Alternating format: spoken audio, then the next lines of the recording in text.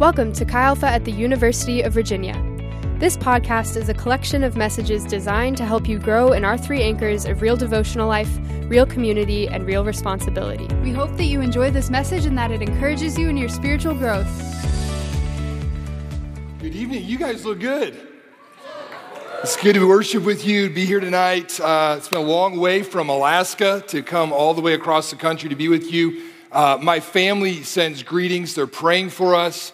My team, the Alaska Chi Alpha staff, they're praying for you. Our small group leaders, they're actually praying for you right now that we would have an encounter with Jesus, that our lives would be impacted by him. And our marketplace ministers, tomorrow we have a breakout. This is my minute commercial, that if you think God might be calling you to use your degree to help make a difference, listen, I believe that every single person in this room, that what God has done in you, he wants to do through you, and it goes beyond your college experience, it goes beyond your college time with Chi Alpha, that you can take the discipleship and you can leverage that overseas, you can leverage that in Alaska, you can leverage that in your marketplace. And if you're interested in seeing how that happens in Alaska and how that could possibly happen in your life, we have a breakout tomorrow. You can come and check it out.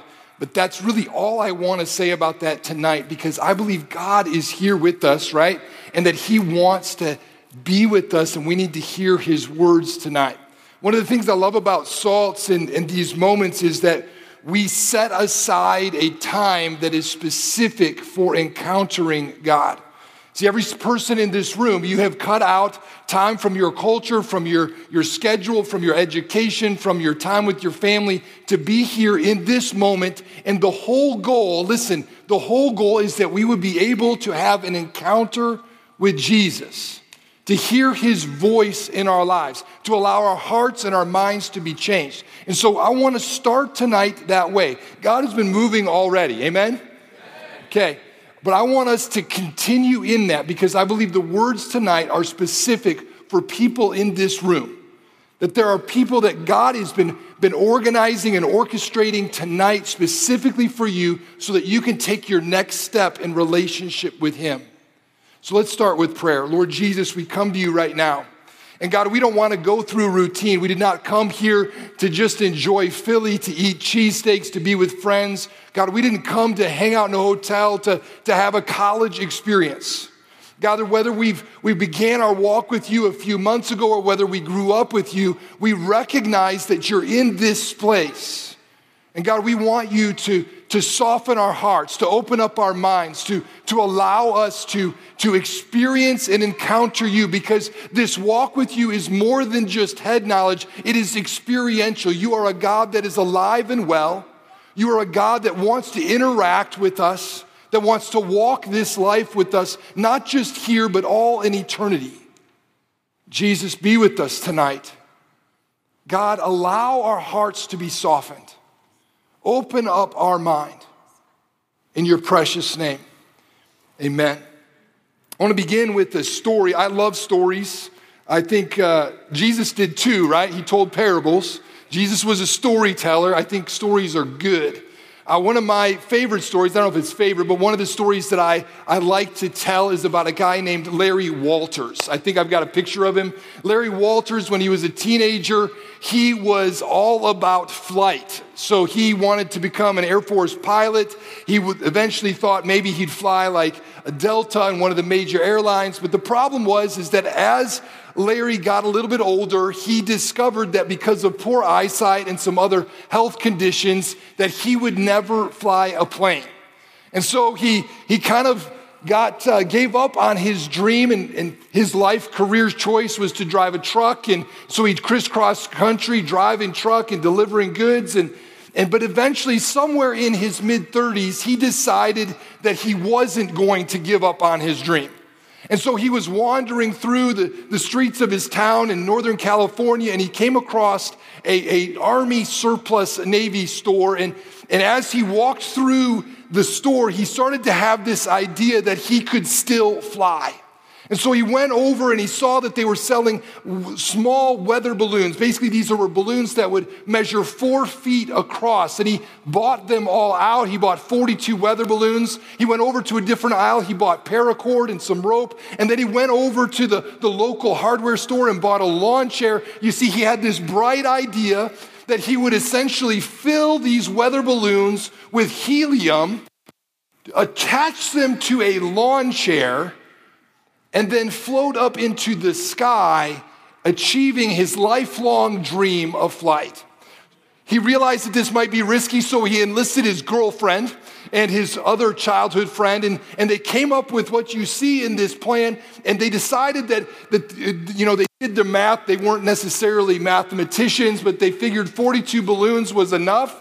3 cords that were attached to the bumper of his Jeep would be the ballast that would hold him down. And the decision was to allow him to basically ascend to 200 or 300 feet above his home, where he would have a sandwich, drink a soda. He loaded up his BB gun and had some ballast on his lawn chair so that when he decided to come down, he would shoot some of the balloons and that he would then be able to descend to his home location. In 1982, Larry climbed into his chair and he released the first line that was attaching him to the ground. The other 2 cords that were attached to the bumper were supposed to sustain him. The problem was they had not done their math. And so when they cut that first cord, Larry shot up like a rocket.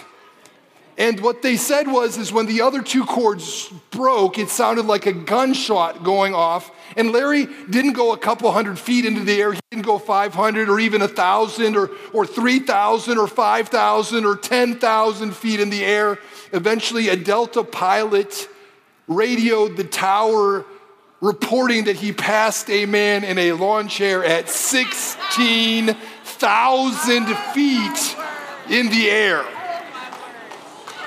16,000 feet, 3 miles. At which, because Larry did not devise a safety strap system in his chair, he was really concerned about shooting balloons with his pellet gun. The temperatures became frigid. Eventually, he floated into airspace for LAX, caused all sorts of problems. And after nearly 3 hours in sub-zero temperatures, the helium in the balloons, what is the word? Dissipated. Thank you. I wanted to say decapitated, but it's not. It's dissipated. And so Larry descended into a neighborhood a few hours away from his home, finally landing in power lines, blocking out the neighborhood for nearly 30 minutes, and somehow this man escaped death and disaster. The police had been tracking him for miles, along with a crew of reporters that finally came to him and helped him come down out of his very sturdy lawn chair, and upon which he was immediately arrested for the illegal flight of lawn chairs, right? And as he was being put into the police car, a reporter yelled out to Larry, "Why? Why did you do this, Larry?" And Larry's statement has echoed in my brain for most of my life: a man just can't sit around. A man just can't sit around. Larry ended up on, with David Letterman, late night show. And you begin to discover the depth of their planning if you would decide to watch that episode with David Letterman. And what you hear him talk about is essentially this being his greatest ambition for his life was now fulfilled, that he had achieved ultimate peace in his existence. It was a pretty exciting time, a couple years of publicity, but pretty soon everybody forgot about Larry, the hot air balloon guy. He went back to his job. His girlfriend ended up breaking up with him and leaving him. He falls into substance abuse. His job fires him. He can't find work. Life kind of spirals out of control. And 10 years to the date, Larry finds himself in a national forest in California with a handgun. And he takes his life and leaves a note saying, "A man just can't sit around." You see, the problem is that Larry looked to this world and to this life for something that could bring him meaning and purpose, something that might be able to bring fulfillment to his existence on this planet. The problem is he looked to flight. He looked to 42 weather balloons in a lawn chair, that somehow that would sustain him. And for as long as humanity has been on this globe, we've been asking essentially the same question. What is the meaning? What is the purpose? What is my destiny in this world?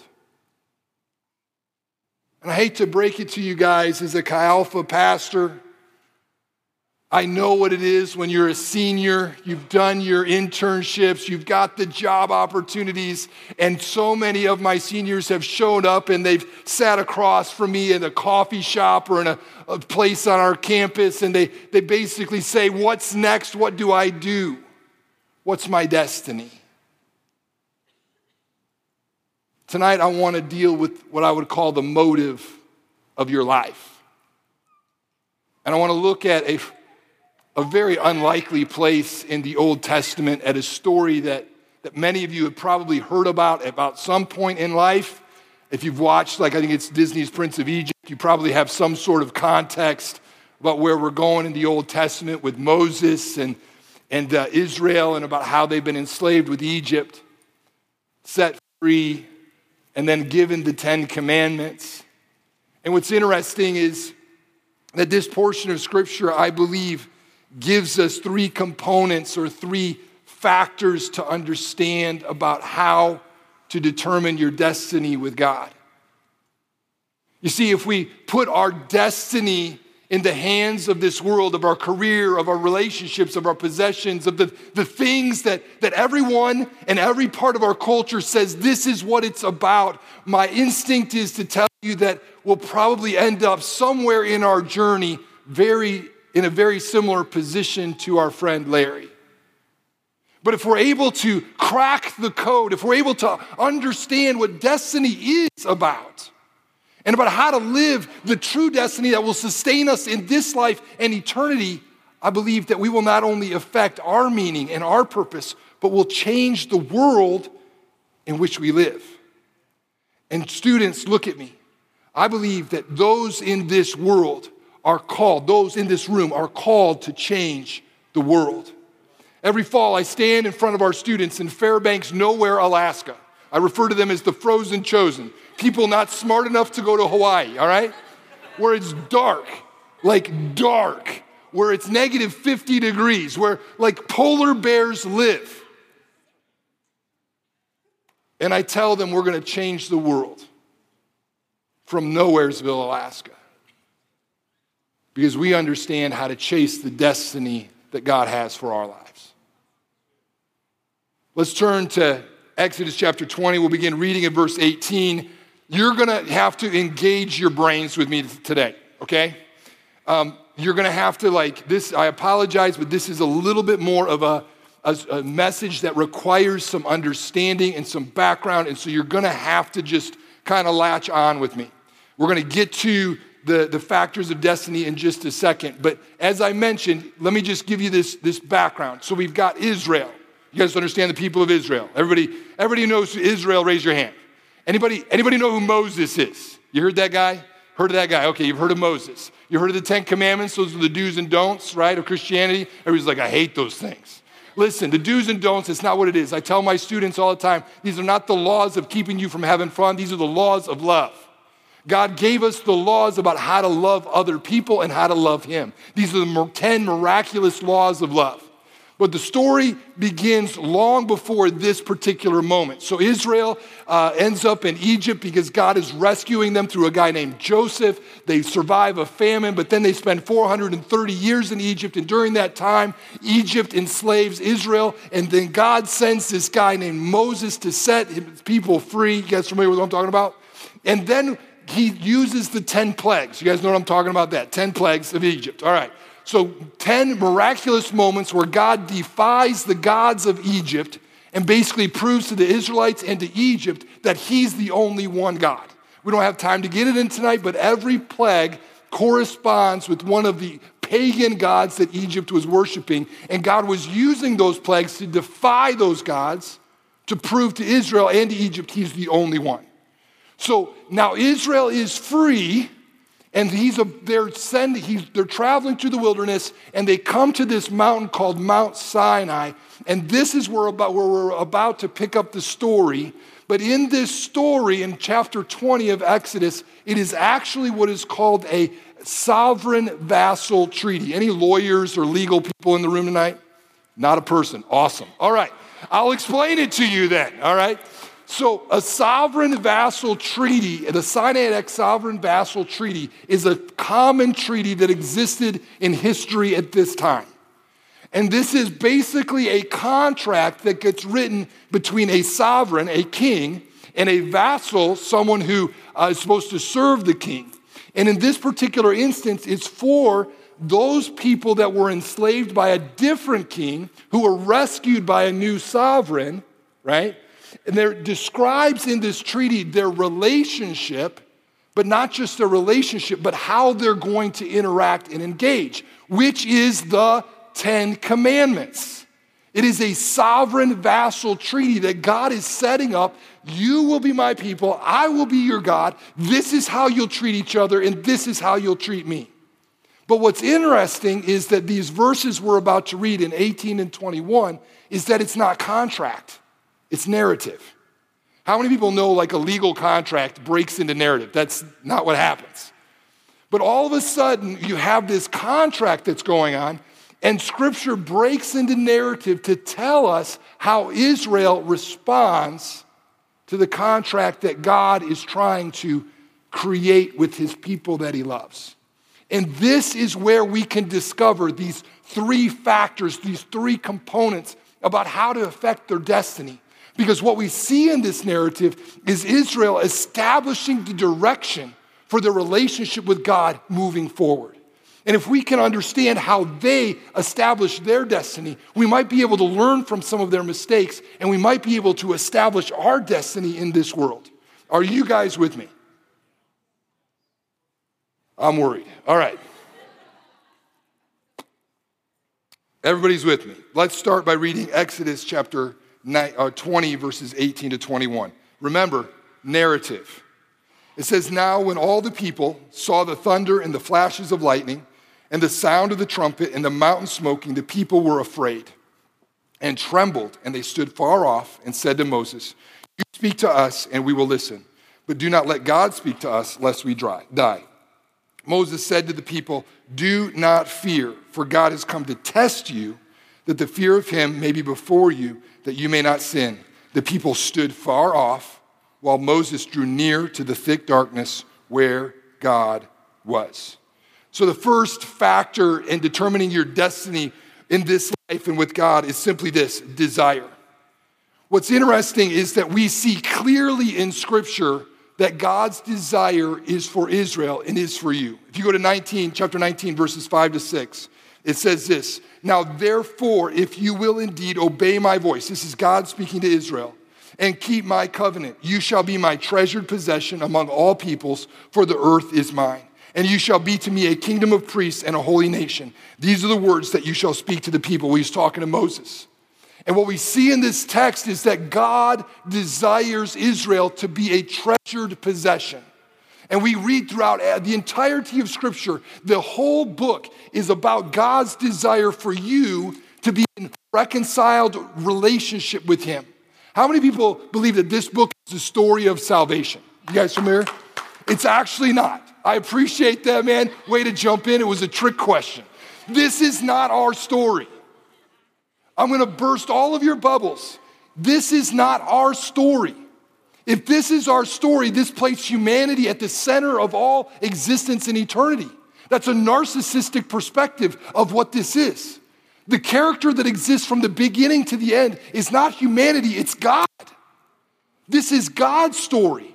It's God's story of creating a people that he loved and he treasured, and about how they were selfish and rejected him. And they said, we don't want anything to do with you. And as a result, God continues throughout the rest of this book to make an effort to be in right relationship with his people, trying to find a way to restore that relationship.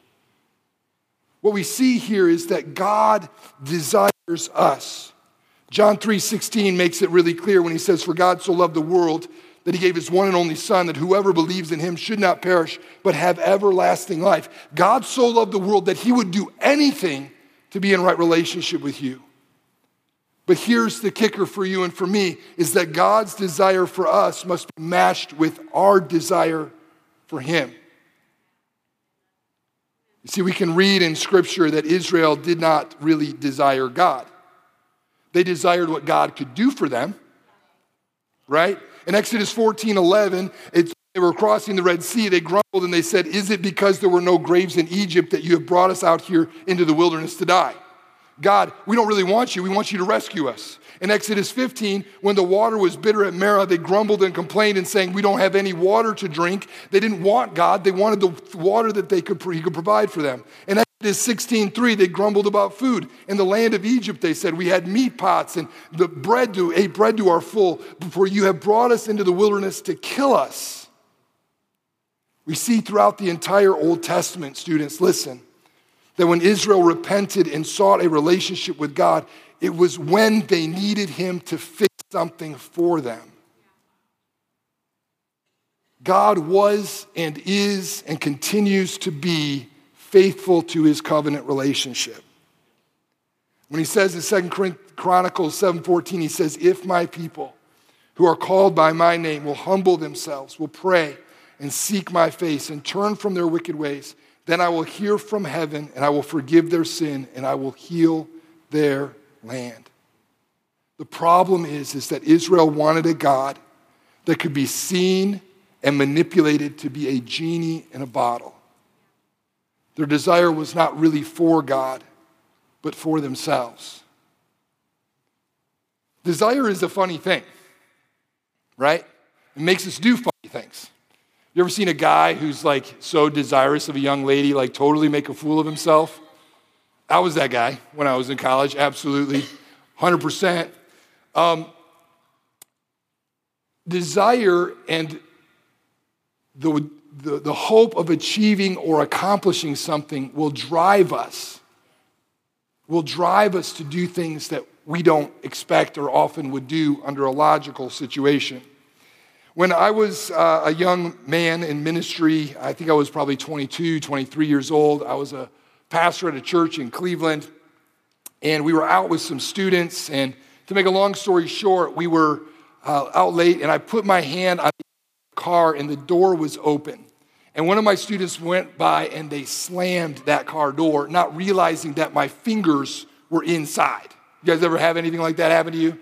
Yeah, some of you are like, yeah, I've been there.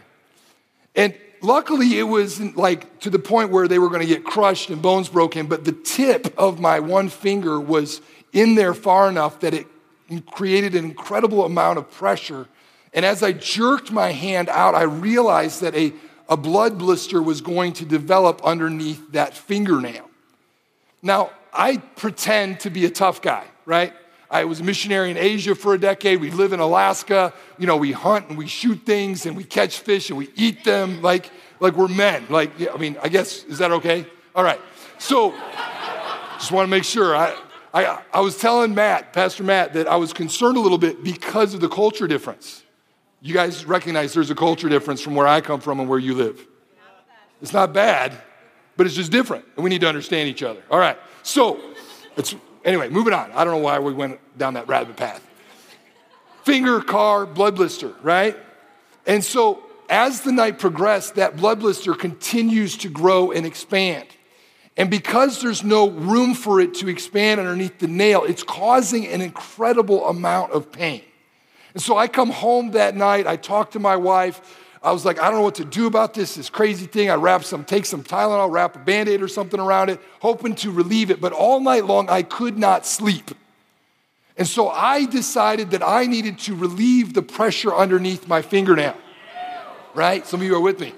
And so when I was a kid, I sat across the table from one of my uncles who had a blood blister, and he stuck a paper clip or a piece of metal in a flame, and he got it hot, and he burned through his fingernail to relieve the pressure. And I remember that blood just kind of squirting out.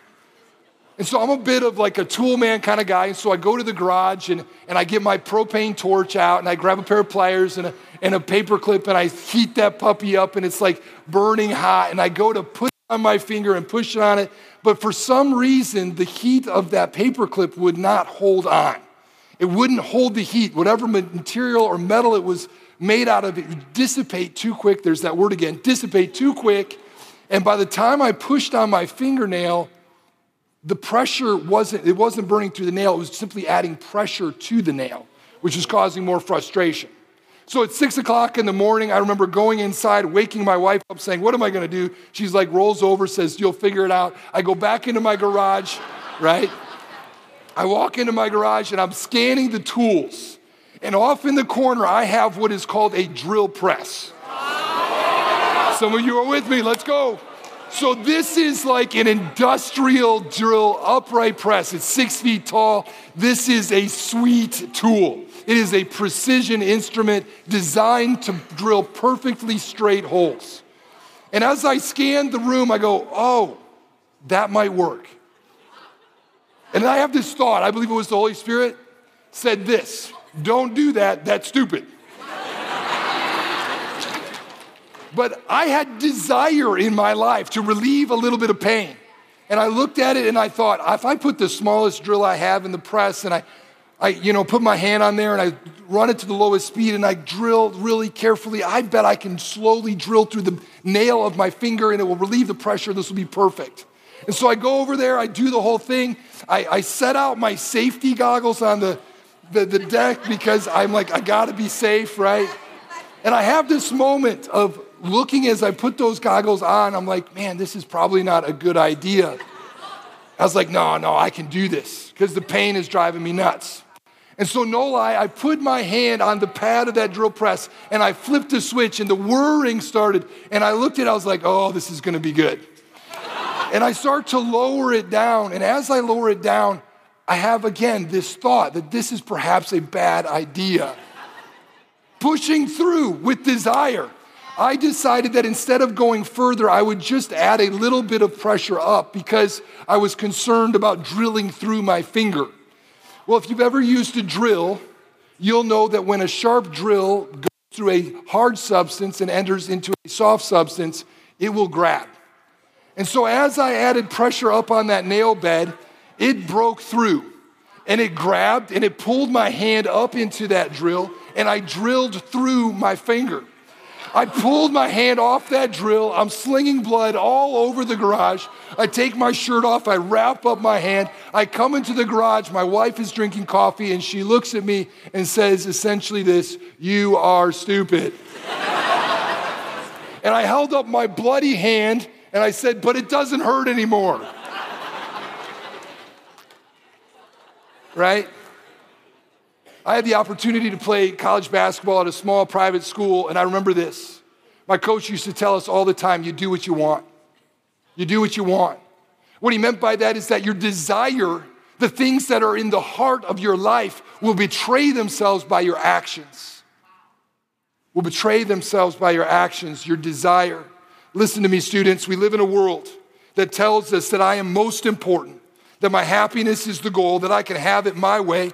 It can be custom made, personalized, that we do not just have the freedom for the pursuit of life, liberty, and happiness. We have the right to happiness. We live in a self-centered, narcissistic, egocentric world that has replaced the worship of God with the worship of self. The problem with the world today is not that people don't believe in God. It is that they do not want God. They do not want God to be the center of their lives. They do not want him to make decisions. They do not want to make decisions based on God, God's laws, his principles or morals. We don't want to spend our time, money, or energy on God because our desire is not for God. It is for ourselves. You see, desiring God above personal gain, our comfort, our safety in our lives is counter to our humanity and our self-centered nature. Students, determining your destiny begins with this simple little idea of choosing to desire God. Desiring God means centering him. It means centering his love, his purposes, his plans above our own. It means making God the integration point of our lives. Hear me this. I know that the integration point has like a coding meaning. It has a mathematical meaning. What I mean by this integration point, it is the point that everything is filtered through in our lives. You see, when we read this text about the people of Israel, we can see clearly that Moses says, and Moses' first desire was for God. In Exodus 33, he says, if your presence doesn't go with us, we do not go. And he asks God's glory to be the first thing that he has and he sees when he encounters him. But when we look at this story and we understand what's happening here in this narrative of this contract, we see that the people of Israel did not desire God. They desired Moses to be their intermediary for him. Do you desire God tonight? Or do you desire what he can do for you?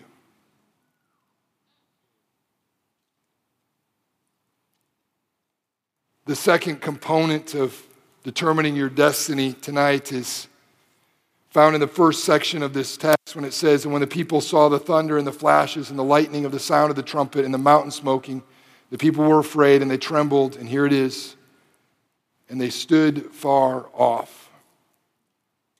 You see, what's interesting is our desire will affect our distance. The people stood far off. They wanted someone else to interact with God on their behalf. But God wanted his people to experience his presence, to hear his voice. God's desire was for them to come close. Their desire was to stay far away. In Hebrews 12:21, like if you're trying to give them some grace and say, listen, this was a scary moment, it absolutely was. In Hebrews 12:21, though, it describes Moses' experience in this moment, and it says it was a terrifying sight that Moses said, I tremble with fear. But in this moment, he overcame his fear with the desire to know God. There's a couple other test cases that are going on in this story. Two guys named Aaron and Joshua. Aaron was the brother of Moses. He was the chief priest. But we read in Scripture, we recognize that Aaron desired power and recognition more than God.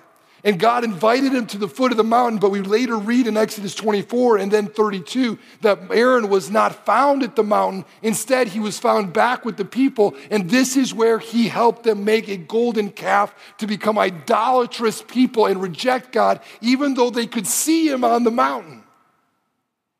You see, Aaron's desire caused distance from God, and as a result, it caused them to be rebellious to him.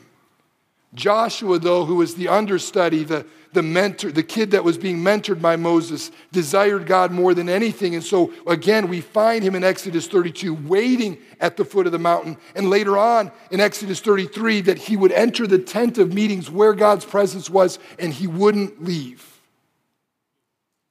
The truth is that distance from God will diminish your desire for God and ultimately your destiny. And interestingly, the converse is true. Hear this, that closeness to God often requires distance from the world. As God's people, we must not only want God, but we have to move towards him.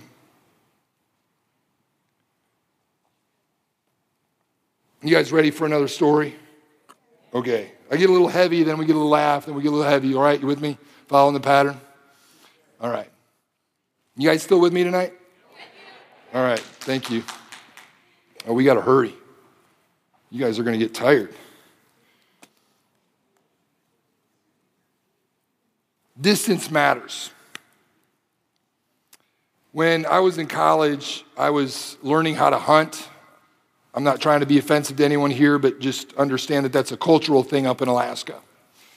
And I was in Springfield, Missouri, and where I went to school, and one of the things that we hunted out there were turkeys. You guys ate turkey for Thanksgiving, most of you. And I grew up in Detroit, so I really didn't know what I was doing, and so I watched some videos, read some books, looked at some magazines, and discovered that to hunt turkeys, you sit on the edge of the woods, they roost in trees, they fly out into a field, you set up a decoy, you make some calls, they come, they hang out, try to hang out with their friends, and then you shoot them. And that's kind of the process, right? And so that's just what you do.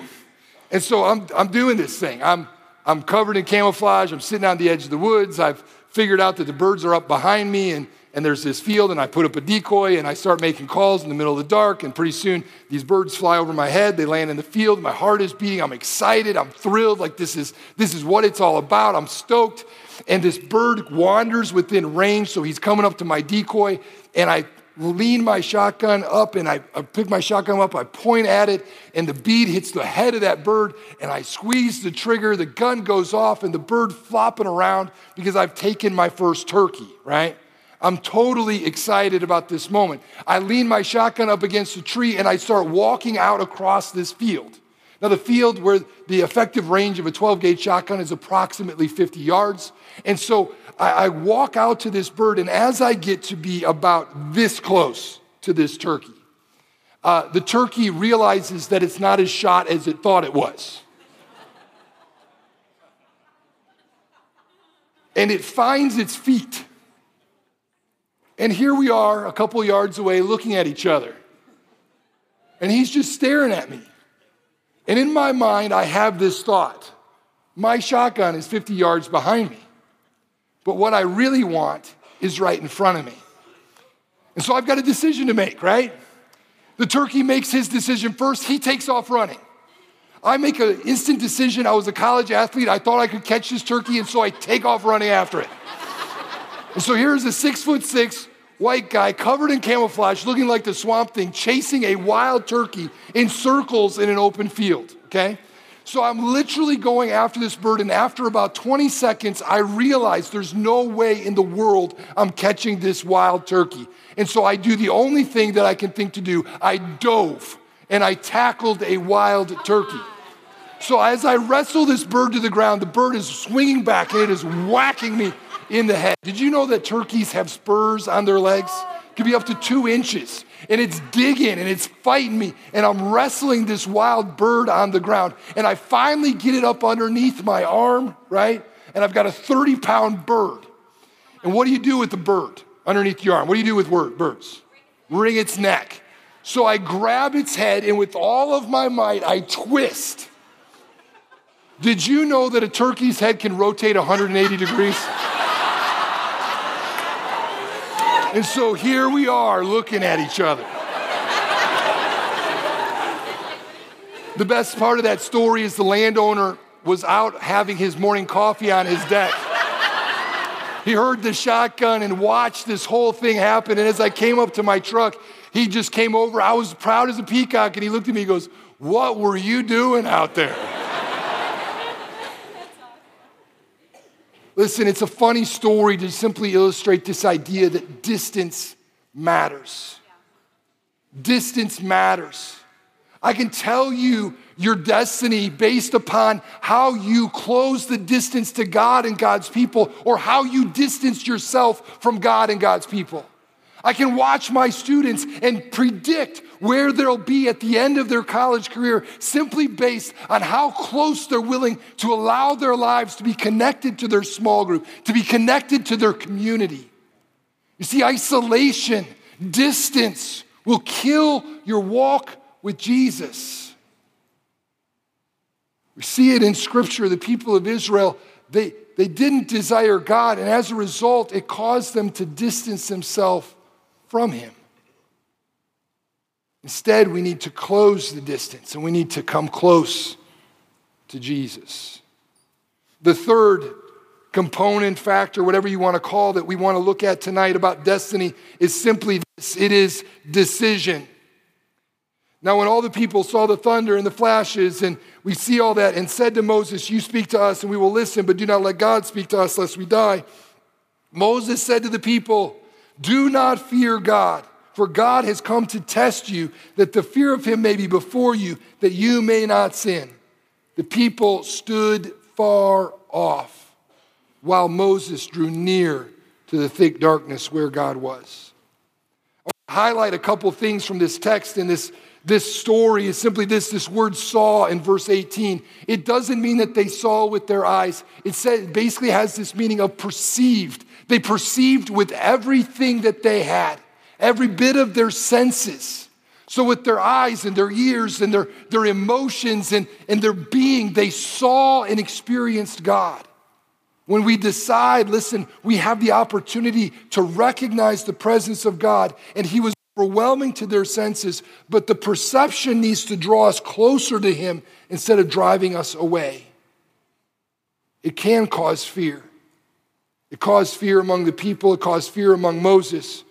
But God's intent was not fear, but to show his majesty, his power, and his glory. Students, if you've ever been in the awe-inspiring presence of God, how can fear not be a part of that equation? But we have a choice to decide, to choose, to overcome that fear and step in, or to allow the fear to control our lives, to run away. So many of us live complacent lives with Jesus because we're afraid of what he might ask of us.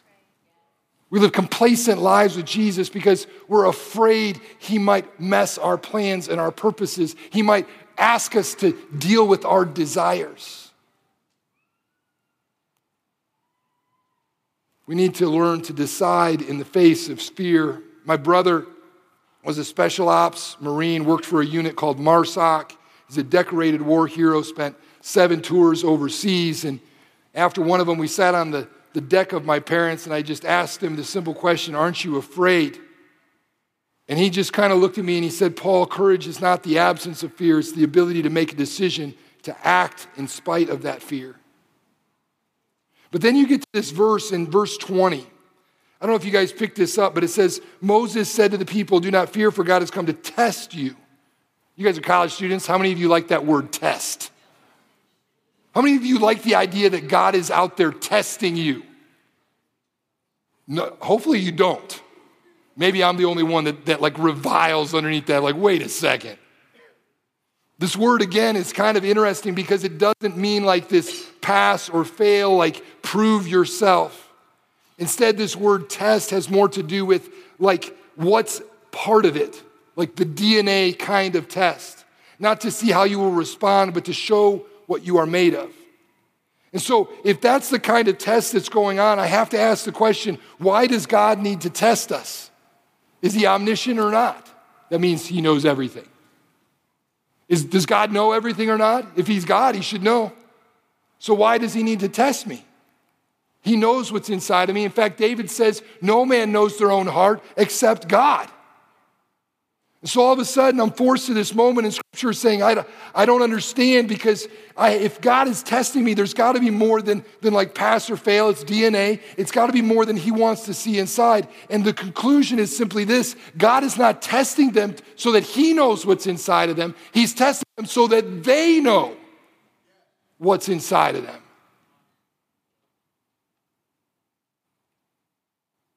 You see, he tests us to expose our sinfulness and our humanity in comparison to him. Only compared to God can we truly recognize our true identity as sinful and lost creatures. Isaiah 6:5, when the prophet Isaiah encounters God, the presence of the Lord, he cries out and says, woe to me, I am a man of unclean lips. What will we decide to do with our lives? What will we do? What will we decide to do when we are in the presence of God? We had a young man named Lloyd in our community. Lloyd is a genuine Eskimo. Now, that's not an appropriate term in Alaska. We don't call people Eskimos.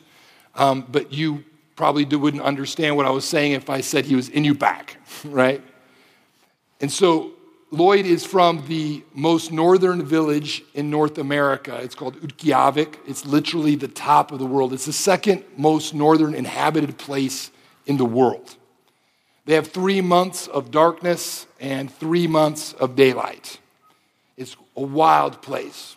In our first year when we were pioneering Chi Alpha in Alaska, we had some students come from Utqiagvik, and they were from the village where Lloyd was at. They got saved. In fact, one of his best friends from high school, a guy named Daniel, was the first young man that was baptized in our community in my garage in a made-up tank in the middle of December.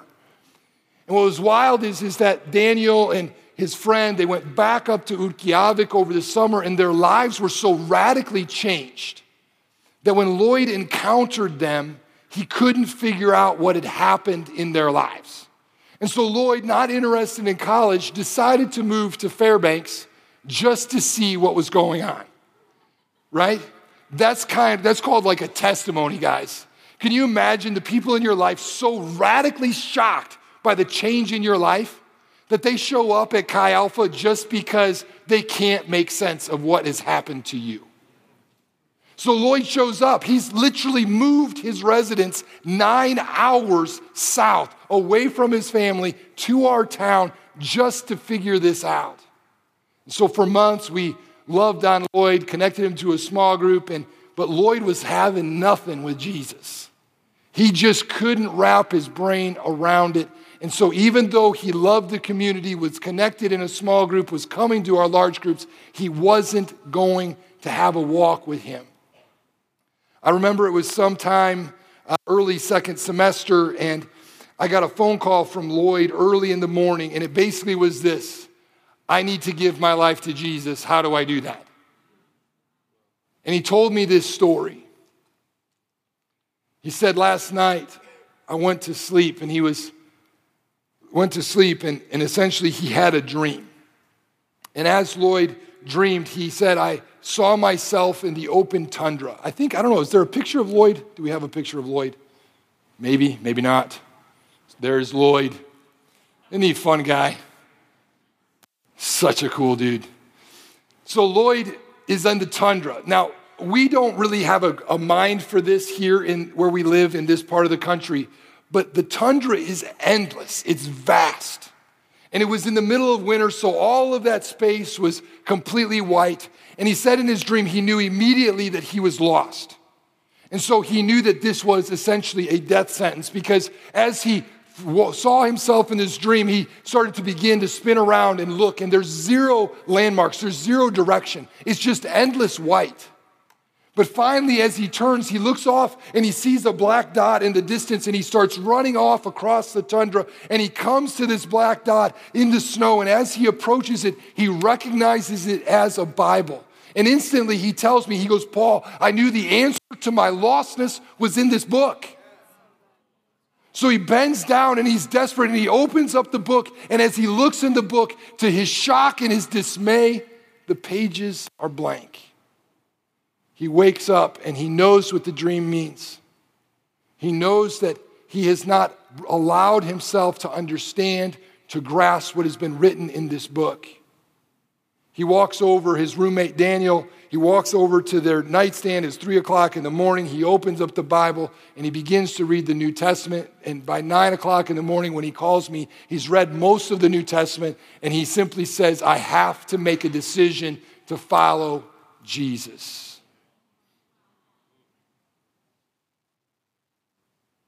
You see, guys, our lives are not made up of our hopes and our dreams. They're made up of the decisions and the actions that we choose to live. I'm going to have the worship team come, and they're going to play in the background for a minute, but I believe that God wants to, deal with us tonight. We still have a few minutes that I believe that we can respond.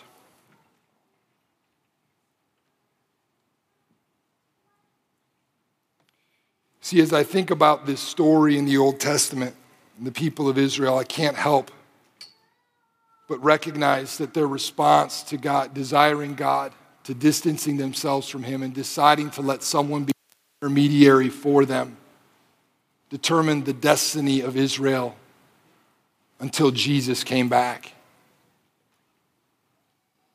You see, as you look at this story, you begin to realize that Israel would wrestle with God over and over and over again because they could not figure out how to love God for who he was. They could not figure out how to draw near to him. They could not figure out how to make decisions that would affect their destiny. And tonight, I believe that each and every one of us has the opportunity to take a step closer to Jesus.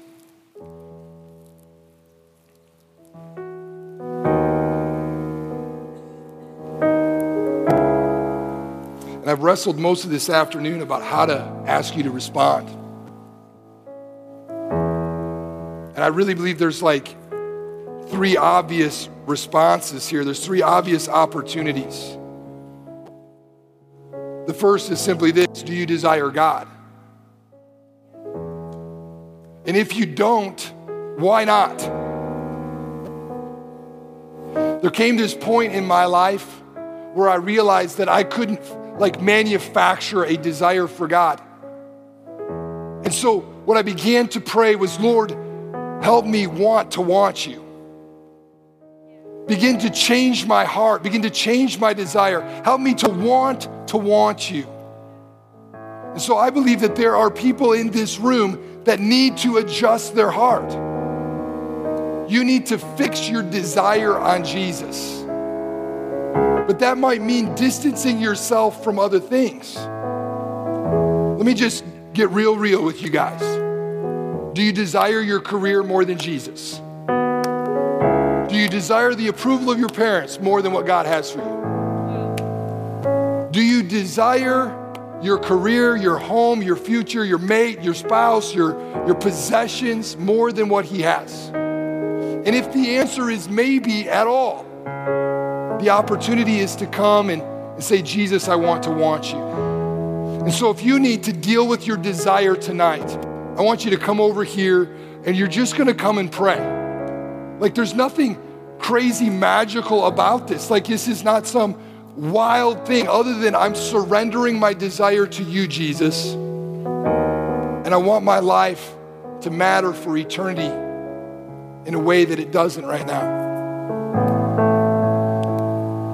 The second one is distance. And I would ask those people that need to deal with distance, maybe come here, somewhere in the middle. And this is you've been kind of playing and keeping God at the arm's length, right? You know who Jesus is. You want to be a Christian, but you don't necessarily want to allow yourself to get too close. Maybe it means you're keeping your small group at a distance or your community at a distance, but you need to reach in and you need to surrender and say, Jesus, I want to be in your presence. I want to be as close to you as I possibly can. And then I think there's this third group over here that I would call the decision group. And there's two pieces here. I would say this is the decision group that I need to make Jesus my Lord and Savior. Remember that at the beginning, the whole context of the book is that Jesus wants us to be in relationship with him. And perhaps you're here tonight and you've never made a decision to walk with Jesus. Perhaps you've knew Jesus growing up, but you're not walking with Jesus. Everybody thinks you are, but you're really not. And you need to decide. You need to actually put feet to action and move in a direction and make a decision. So if you need to make your life right with Jesus, come over here. I'm going to have the Chi Alpha staff and people over here. Find someone, whether you've walked with Jesus before, this is your first time. Find a Chi Alpha staff. They have a lanyard on. And say, I want to make a decision just like Lloyd. I want to make Jesus my Lord. They will walk you through that. And they will help you make that decision and talk to Jesus about it and allow him to be your Lord and your Savior. The Bible makes it really clear. It's you believe in your heart and you confess with your mouth. You believe that Jesus died for you, that God wants a restored relationship with you, and then you open up your mouth and you confess it. And when we do that, it's like activating that faith. It moves us closer to Him. The other distance, or decision, wow, there's 3 Ds, hard for me.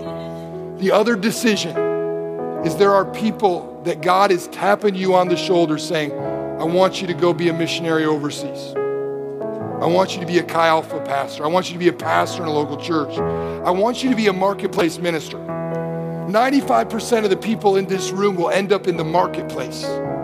But that doesn't mean you don't have the opportunity and the responsibility to make disciples, to invest in your church. And you need to decide that you're going to spend your life making disciples, not making a paycheck. I'm going to pray. You guys stand. Is everybody clear on what we're doing? If the Lord is speaking to you, do not stay in your seat. Do not stand far off and watch.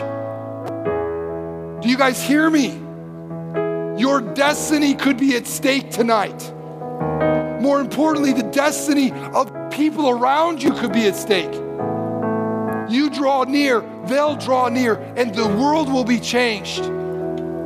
But if we stay at a distance and let other people do it on our behalf, we will lose our destiny, and the world will not be changed. Jesus, we come to you right now. We beg and we plead and we ask, oh God, Lord, make yourself real and alive and well. God, let your Holy Spirit move through this room. God, if people need to distance themselves from the world, God, if they need to confess sin and reject the habitual things that are keeping them from you, God, that they will be willing to do that. Lord, if they've wrestled with desire, Lord Jesus, that they would be able to lay down their own selfishness for the sake of knowing you and genuinely loving you. God, that we would be men and women of courage. Courage, Lord Jesus. That I will decide to follow you. In Jesus' name. Amen. Why don't you come now, find a place to pray, come to the altar. Do not hesitate. We're going to spend 10 minutes here. Do not stay far off. Hallelujah. Thank you, Jesus. Thank you, Jesus. To give a shout of joy. To give a shout of joy and praise the Lord. For He is good. For He is mighty. For He is worthy. Thank you, Jesus. Thank you, God. Thank you, Jesus. We love you, Lord. Thank you for a timely word. Thank you, Jesus, for this time of worship. Thank you for the chains that are being broken right now, Lord. That you're beginning something new here, Lord Jesus. Thank you that you're just getting started. That there is something more that you want for us. There's something more, Lord Jesus. We love you, Lord. We praise you. Prepare our hearts for the rest of this week, Lord God. We love you, Lord. In Jesus' name. In Jesus' name. Amen. Amen. Thank you, Lord. Thank you for listening to the Chi Alpha at the University of Virginia podcast. For more information, you can visit our website, xaatuva.com.